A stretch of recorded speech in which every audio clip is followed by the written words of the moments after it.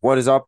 Welcome back to another episode of the Wizards podcast. I am Greg Finberg, and this has been a brutal week for the Wizards. A week where they didn't win a game. They went 0-3, and I honestly think they should have gone at least 2-1. They should have had two wins going into that Dallas game. Very winnable games, and we didn't win any of them. So this episode is going to be taken, obviously, like we've done the last two episodes, taking you through the stretch of games that we just watched. First in Brooklyn on Sunday, Monday night's collapse, brutal collapse, generational collapse against the Raptors in Toronto, and then returning home to just get your shit handed to you by a good Dallas team, but a team that should not have been dominant as they were the entire game. So I'm just gonna get right into it. The game against the Nets. Look, yes, the Nets are a solid team. They're a group that doesn't necessarily have a superstar. You could argue Mikal Bridges, but I don't think he's there yet. I'm sure I'll make the All-Star game, but I don't think he's a star yet. They don't have that guy, that go-to guy. They just have a bunch of really solid NBA players, and that's going to win them a lot of games. It's also, I don't think, a recipe to win when you get into the postseason in April. But who am I to say that?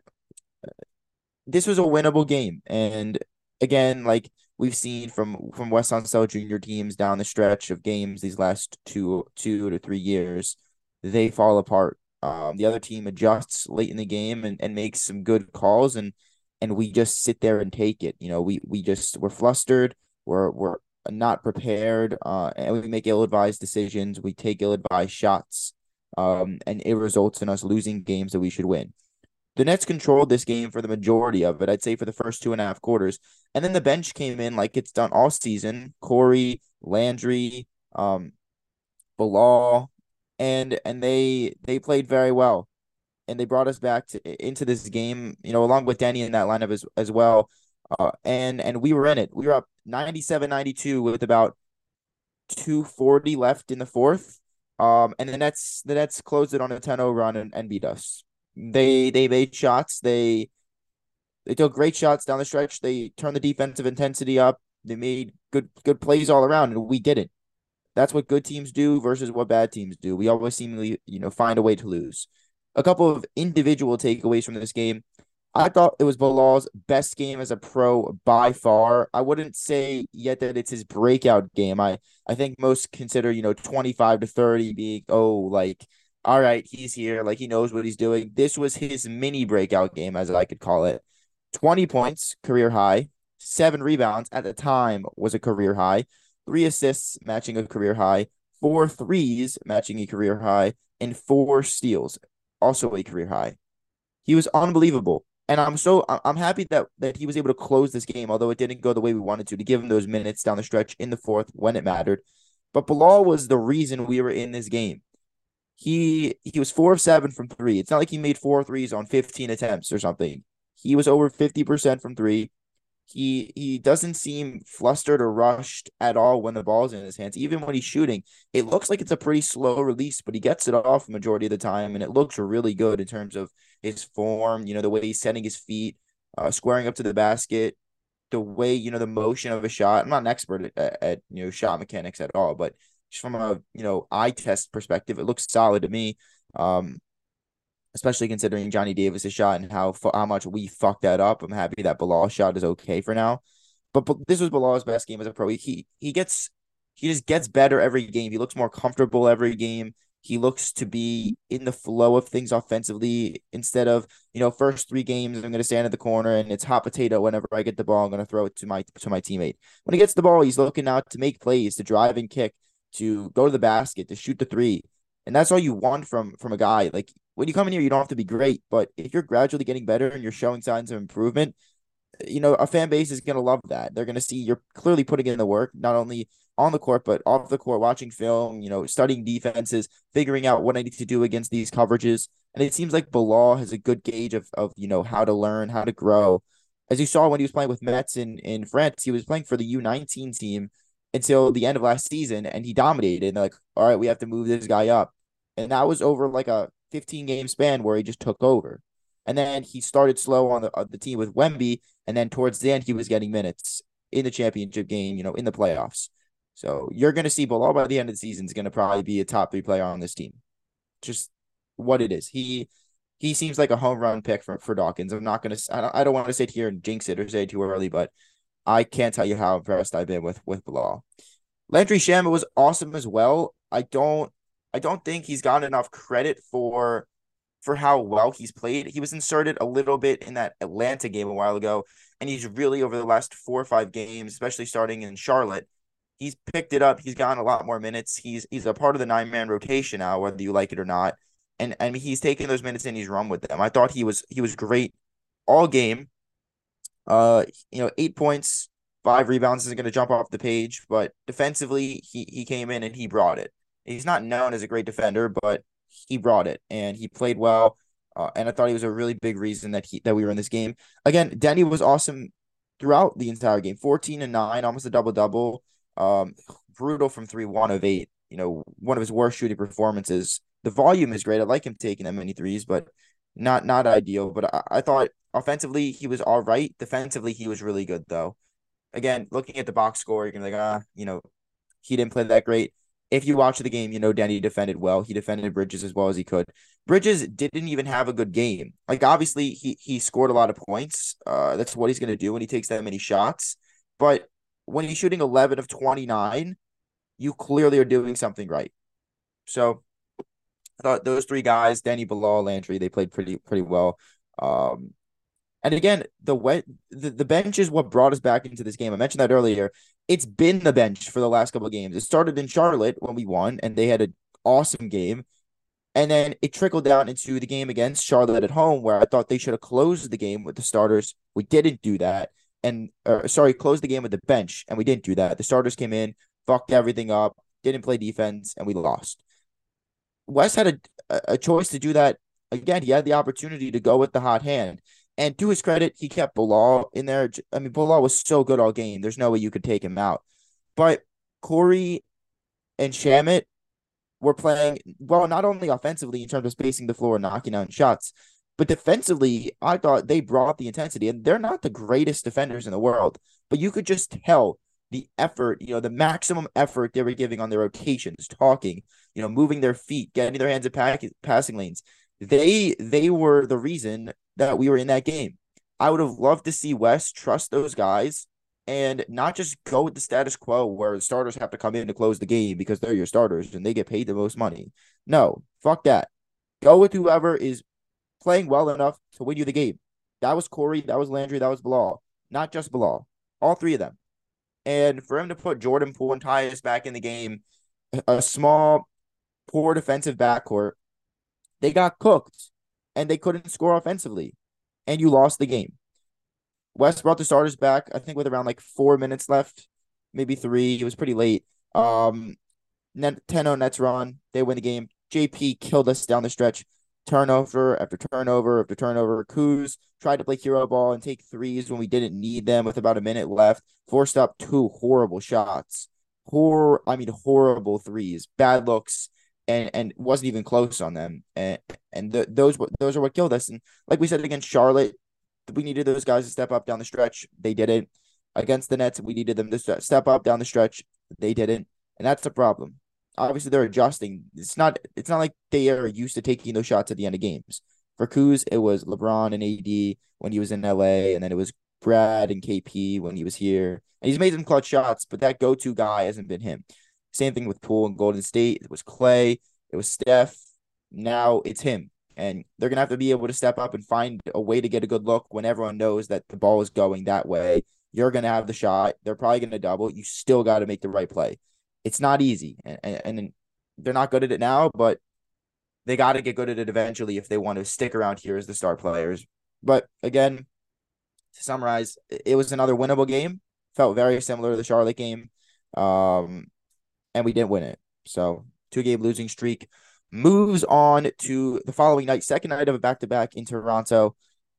I mean, if you listen to my Twitter spaces, you know exactly how I felt right after this loss. If you want my raw emotion, and I feel like I'm a pretty even-keeled guy, pretty even-keeled fan. I like to keep it positive, but I couldn't contain the emotion after that loss. So if you want the, raw unfiltered reaction, the Twitter Spaces was recorded, still up on my page. If you go and look, you might have to scroll a little bit to Monday night's tweets. But yeah, we had a lot of people join. So if you're listening now and you were listening then, I appreciate you for coming into the space. Had a lot of good speakers, a lot of people that just wanted to get shit on, like that was on their mind, just get it off their chest and really vent. And I know it was helpful for me because I just went 6 minutes going off about every single thing that's been wrong under this current coaching staff for the last 3 years. It's the same shit every fucking game. You get up 23. I was saying on the Spaces, I was watching it with my roommates, and they were like, "Oh yeah, we can finish this math homework. Like you don't need to watch the rest of the game. You're up 23 points. It's fine." I'm like, "Fuck no, you don't understand. We could be up 40. We could be up 100." And under Wes Unseld Jr. and this coaching staff, I would still be locked in because I know no lead is safe. It's the same shit. They just immediately collapse every single time they have a lead, and they're about to put the other team away. They can't do it, and it's not like we played bad.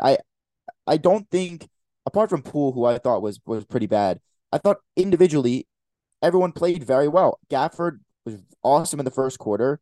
Uh, Kuzma 34 points, very efficient shooting, great from three. He was awesome. Denny and Bilal were superb. I mean, knocking down threes. Denny got out in transition and ran a lot. The Wizards were playing fast. They were balling in the first half. And even into the third quarter, they were up 23, led by 16 with 6 minutes left. And it's not like Toronto did anything special. All they did was just turn up the defensive intensity, the same thing that Charlotte did, the same thing that Brooklyn did. They got into the Wizards' faces, and when Tyus wasn't on the floor and Delon is out, you didn't have a primary ball handler, and we got flustered. They made a little like 6-0 run, and then you insert Tyus back in. And yeah, offensively we got a little better, but they just said, "All right, where the fuck is Tyus Jones? Let me throw the ball to whoever's on him. I know they're bigger," and then it's a mismatch. And they'd either take Tyus into the paint and score, get fouled, or we'd overhelp. Someone would be wide open for a shot. So it's not like Toronto, had a rocket scientist on the sideline that made a crazy call. Like they just played really tough defense and really aggressive defense, and we got flustered and we panicked. And then honestly, I felt like it was pretty much over. I knew that was going to be a really close game. Probably at the end of the third, they cut it to 10 going to the fourth. They were just all over us, and I felt like we were kind of a little scared. We were trying to dribble it out, like we were gonna play defensive and just say, "All right, hopefully you miss shots and not that we make shots," and that's exactly what happened. Here's a little summary of just how bad the Wizards' blown lead was. They were up 23 points in the third quarter. At some point in the third, they were up 23. They were up 16 points with 6 minutes left in the fourth. That's after Toronto made a huge run at the end of the third. Then they scored 0 field goals over the final 7:25 of the game, no points over the final 6 minutes, and the only point from the 7:25 mark was a Kuzma free throw. Nothing else. The Raptors closed the game on a 21-1 run, and the 23-point was officially blown. There are so many things that went wrong during this period. I don't know how long I have.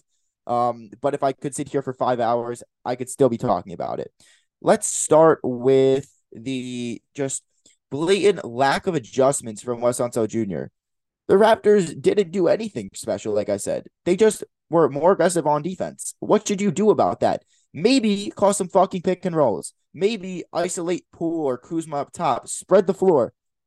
Just send Gafford, set the screen, and then you should have a 2-on-1 with how high they're playing, how much they're going over screens. But we didn't do that. We just kept running the simple offense that wasn't working because Toronto was playing very aggressive. Closing the game with a lineup that doesn't include Daniel Gafford, who was your best defender all night, was one of the dumbest things I've seen ever.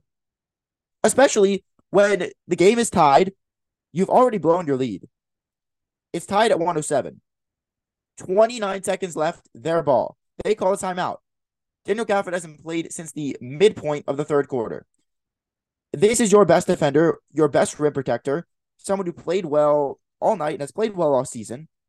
against the Toronto team that struggled shooting from three all game. They made like four, they were like 4 27 or something. They were horrible from three. You know they're going to get into the lane.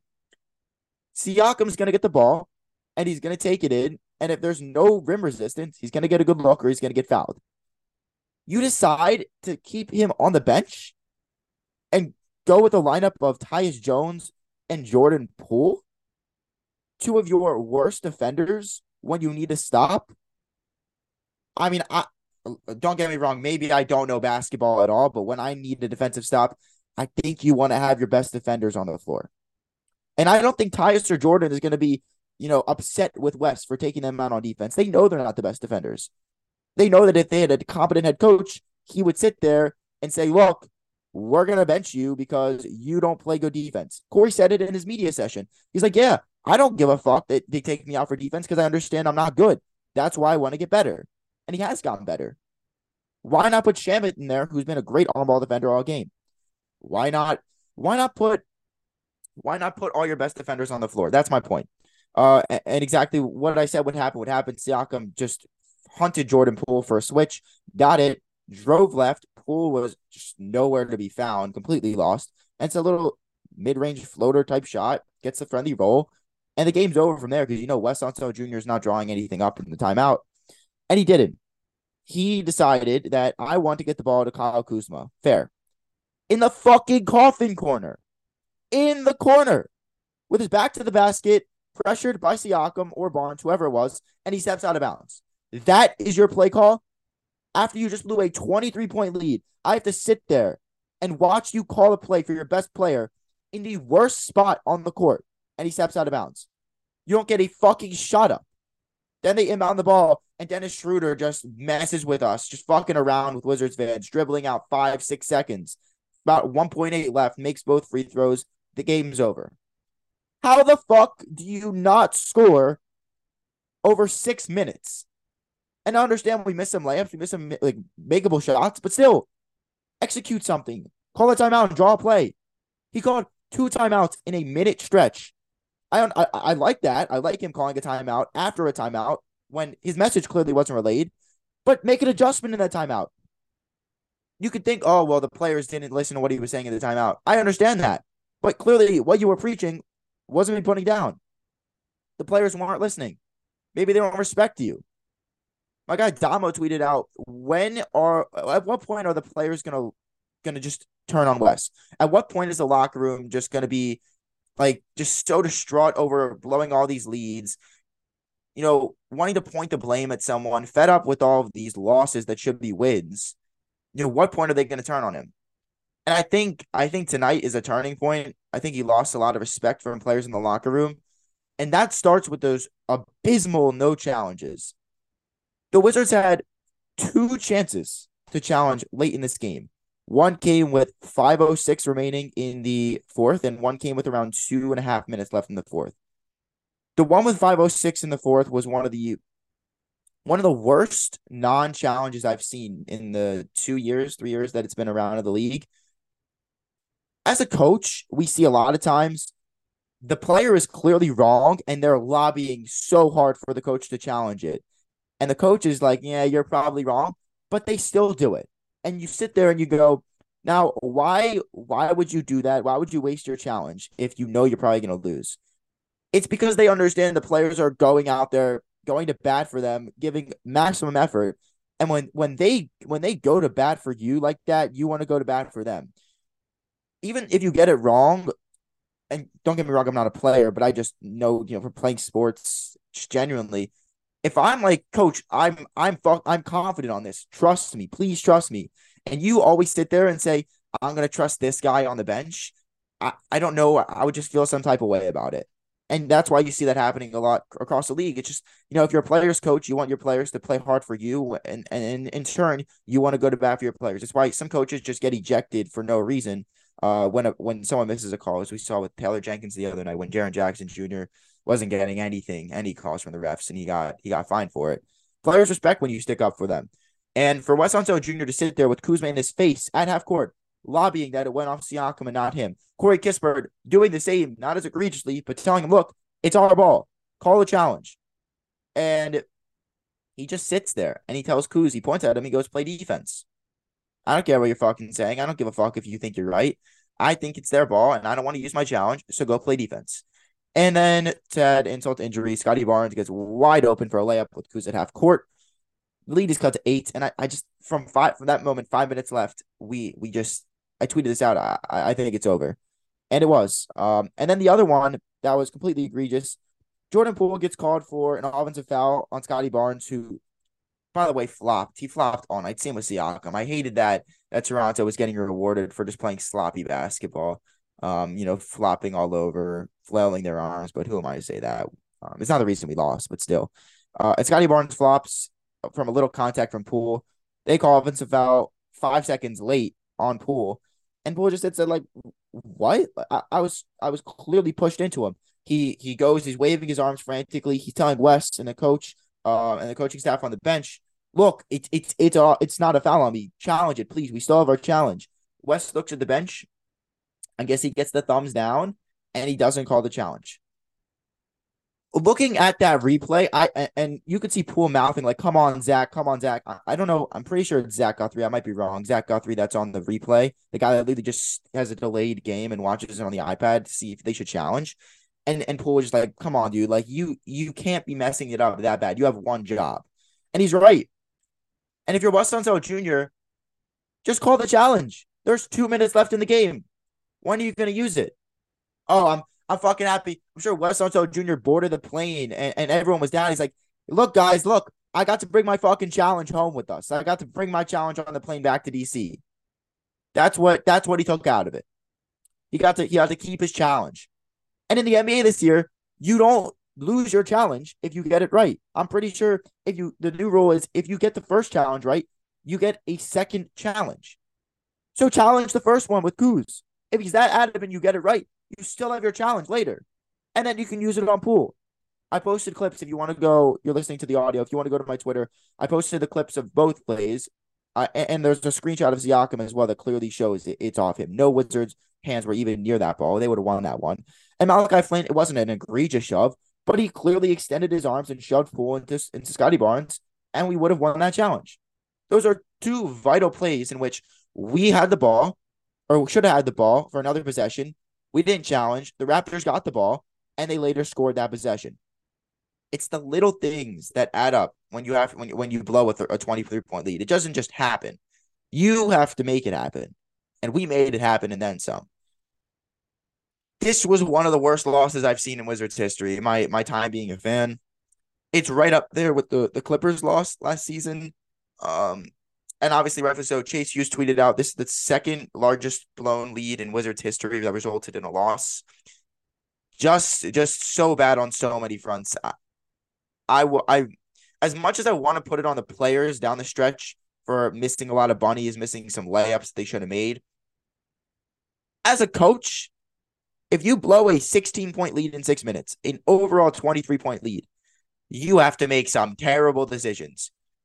Not playing Gafford down the stretch was terrible, especially after a timeout when you had a timeout as well to take him out for offense with 29 seconds left if you got to stop, even if you didn't. The two missed challenges, horrible, completely changed the game, not trusting your guys. And like I said, I think Wes is going to start to lose the locker room if he continues to just disregard any request to challenge whatsoever. And again, another blown lead. It's the second 15-plus point lead blown by the Wizards this season. This is honestly the third game of the last three that the Wizards should have won. Under competent coaching, I think the Wizards are on a 4-game winning streak entering the game against Dallas because they were playing great. And it was a choice to take the starters out for the bench players when the bench was the reason you were playing well. It was a choice to not play Daniel Gafford. It was a choice to not challenge those calls. It was a choice to not call your timeouts when they should have been called. All of these things led to the Wizards losing these games. Games that they should have won, games they played well in, and they were in it for the most part. And I feel like under competent coaching, entering the Dallas game, this team is 500. They're 5-5. Instead, they're 2-8. And for a while, I kind of brushed it off. Yes, everyone who listens to me understands what I'm trying to say is I think Wes Unseld Jr. has been a huge problem. is his incompetence and his in terms of not being able to retain leads and not making adjustments after half. It's been an issue. And I didn't want to overtly come out and say it just because obviously from a personal perspective, if I'm going to games, it's, you don't want to be saying these things about Wes, but also, have to ask him questions. It's a little awkward. But I'm not gonna fool the people that are listening to me. I'm not gonna sit here and, just say everything's okay and all is well in DC and our coaching's fine. Like I'm never gonna sugarcoat anything like that. You know that. I'm gonna tell it how it is. That's how I've always been. And I can't sit here and say that the problem is not Wes Unseld Jr. It is Wes Unseld Jr. And the entire fan base knows it. I don't know if the front office is just sitting there knowing that and feel like, well, we picked up his option. We really don't know what we're doing. Or maybe they're sitting there and saying, look, we feel like Wes is the best coach for right now to bridge this gap between rebuilding or I guess retooling and then trading everyone and then finally hitting the rebuild. I don't know.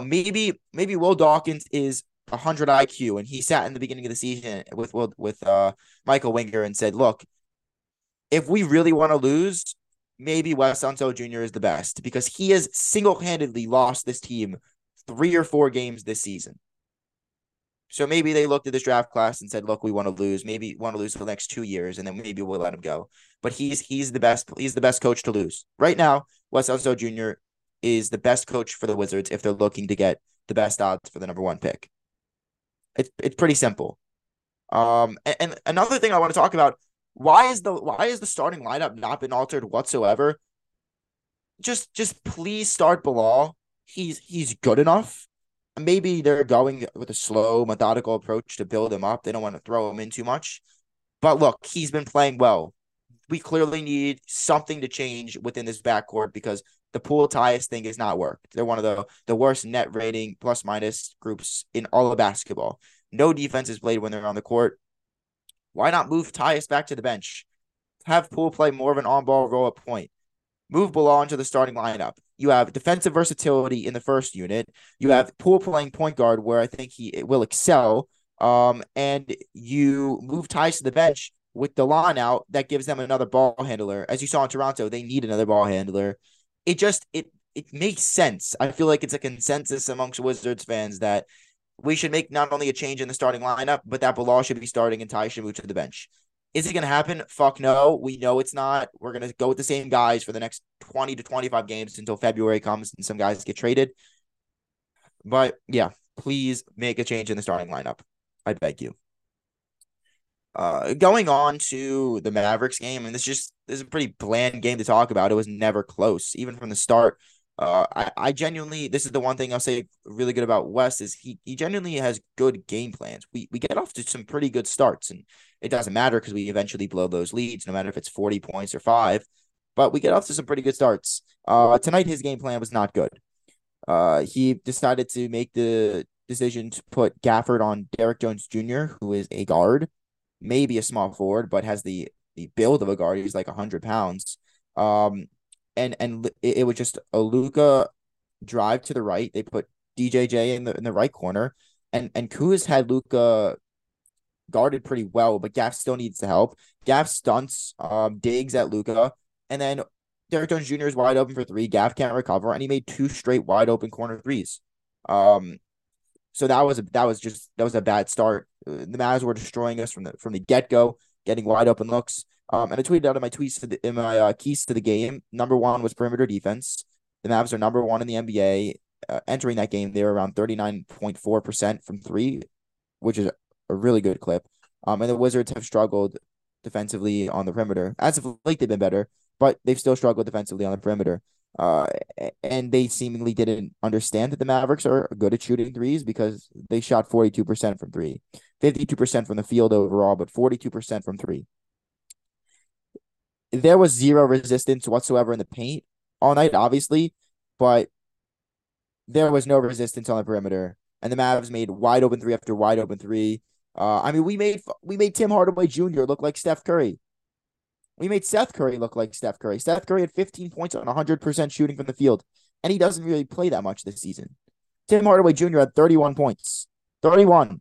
A guy that doesn't doesn't strike me as a guy that should be scoring 30 points on you. He was open all night though, and he didn't miss.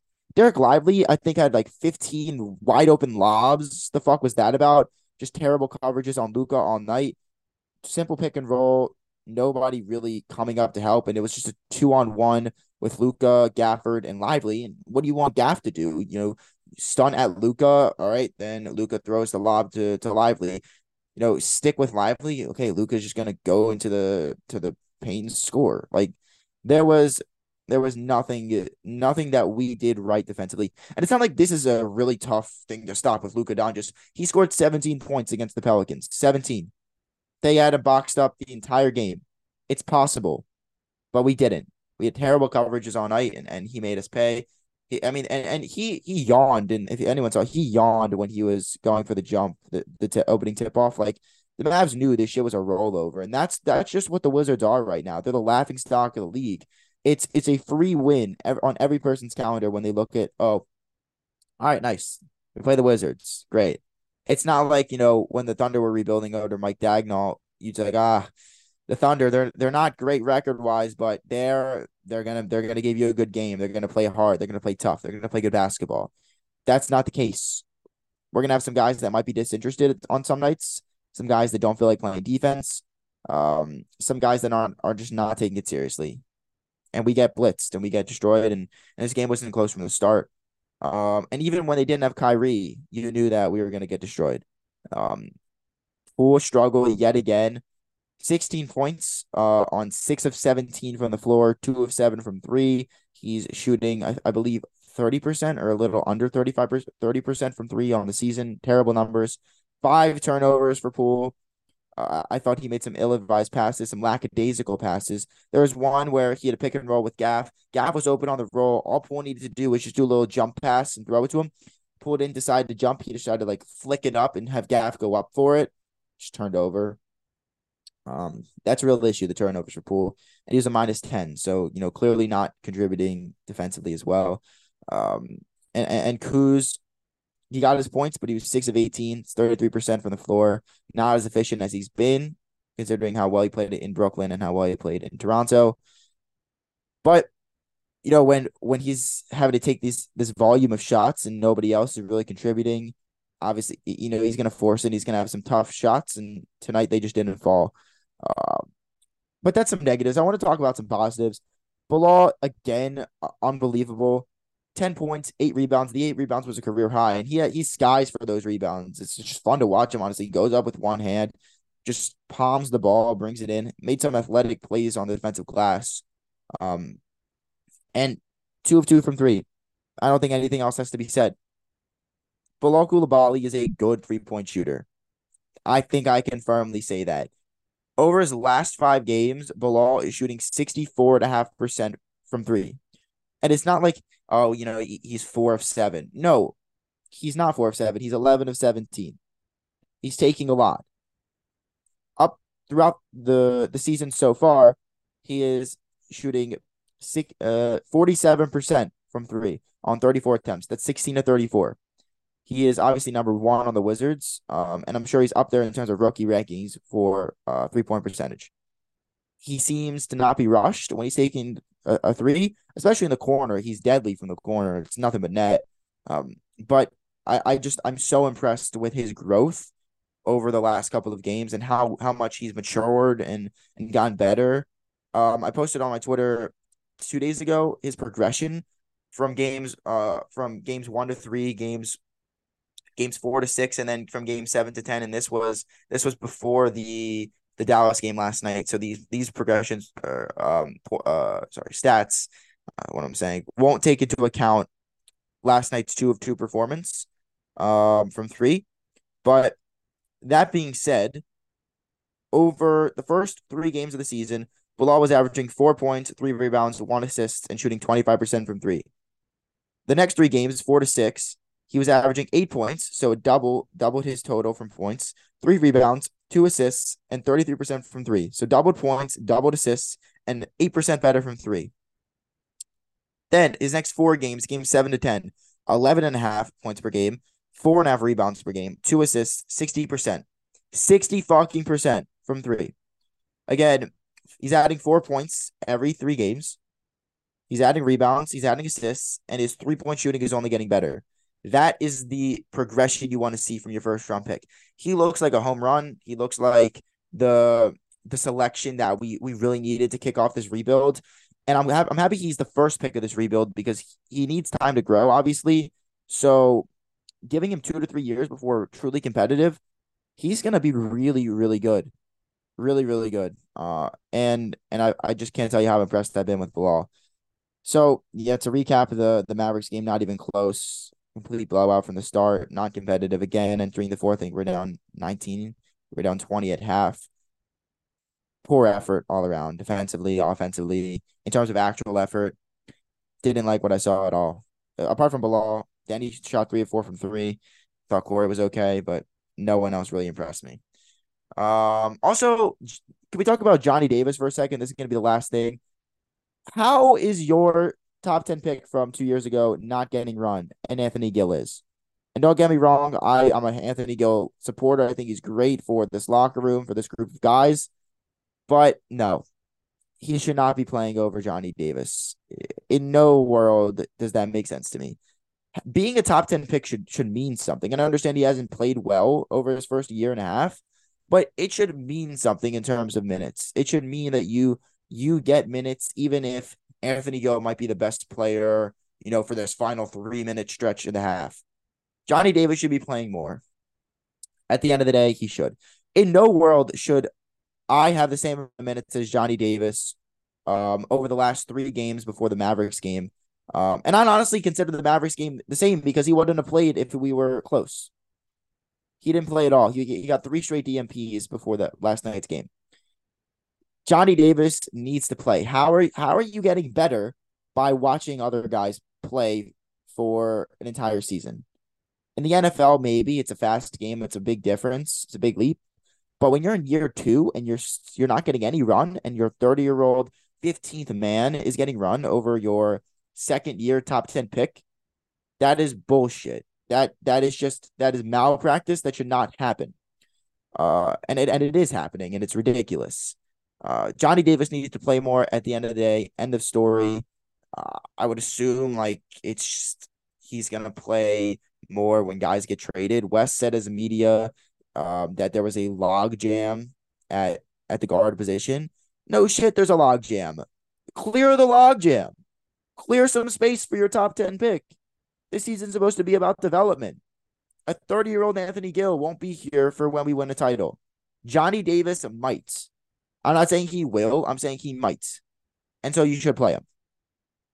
That's my piece. But again, to recap, 0-3 stretch this week. Honestly, should have been 2-1. Definitely should have been 2-1. Blew a very winnable game in Brooklyn. Blew an egregious 23-point lead in a collapse in Toronto, and then not even competitive after that loss to them when we faced the Mavericks on Wednesday. So that's gonna do it for this episode.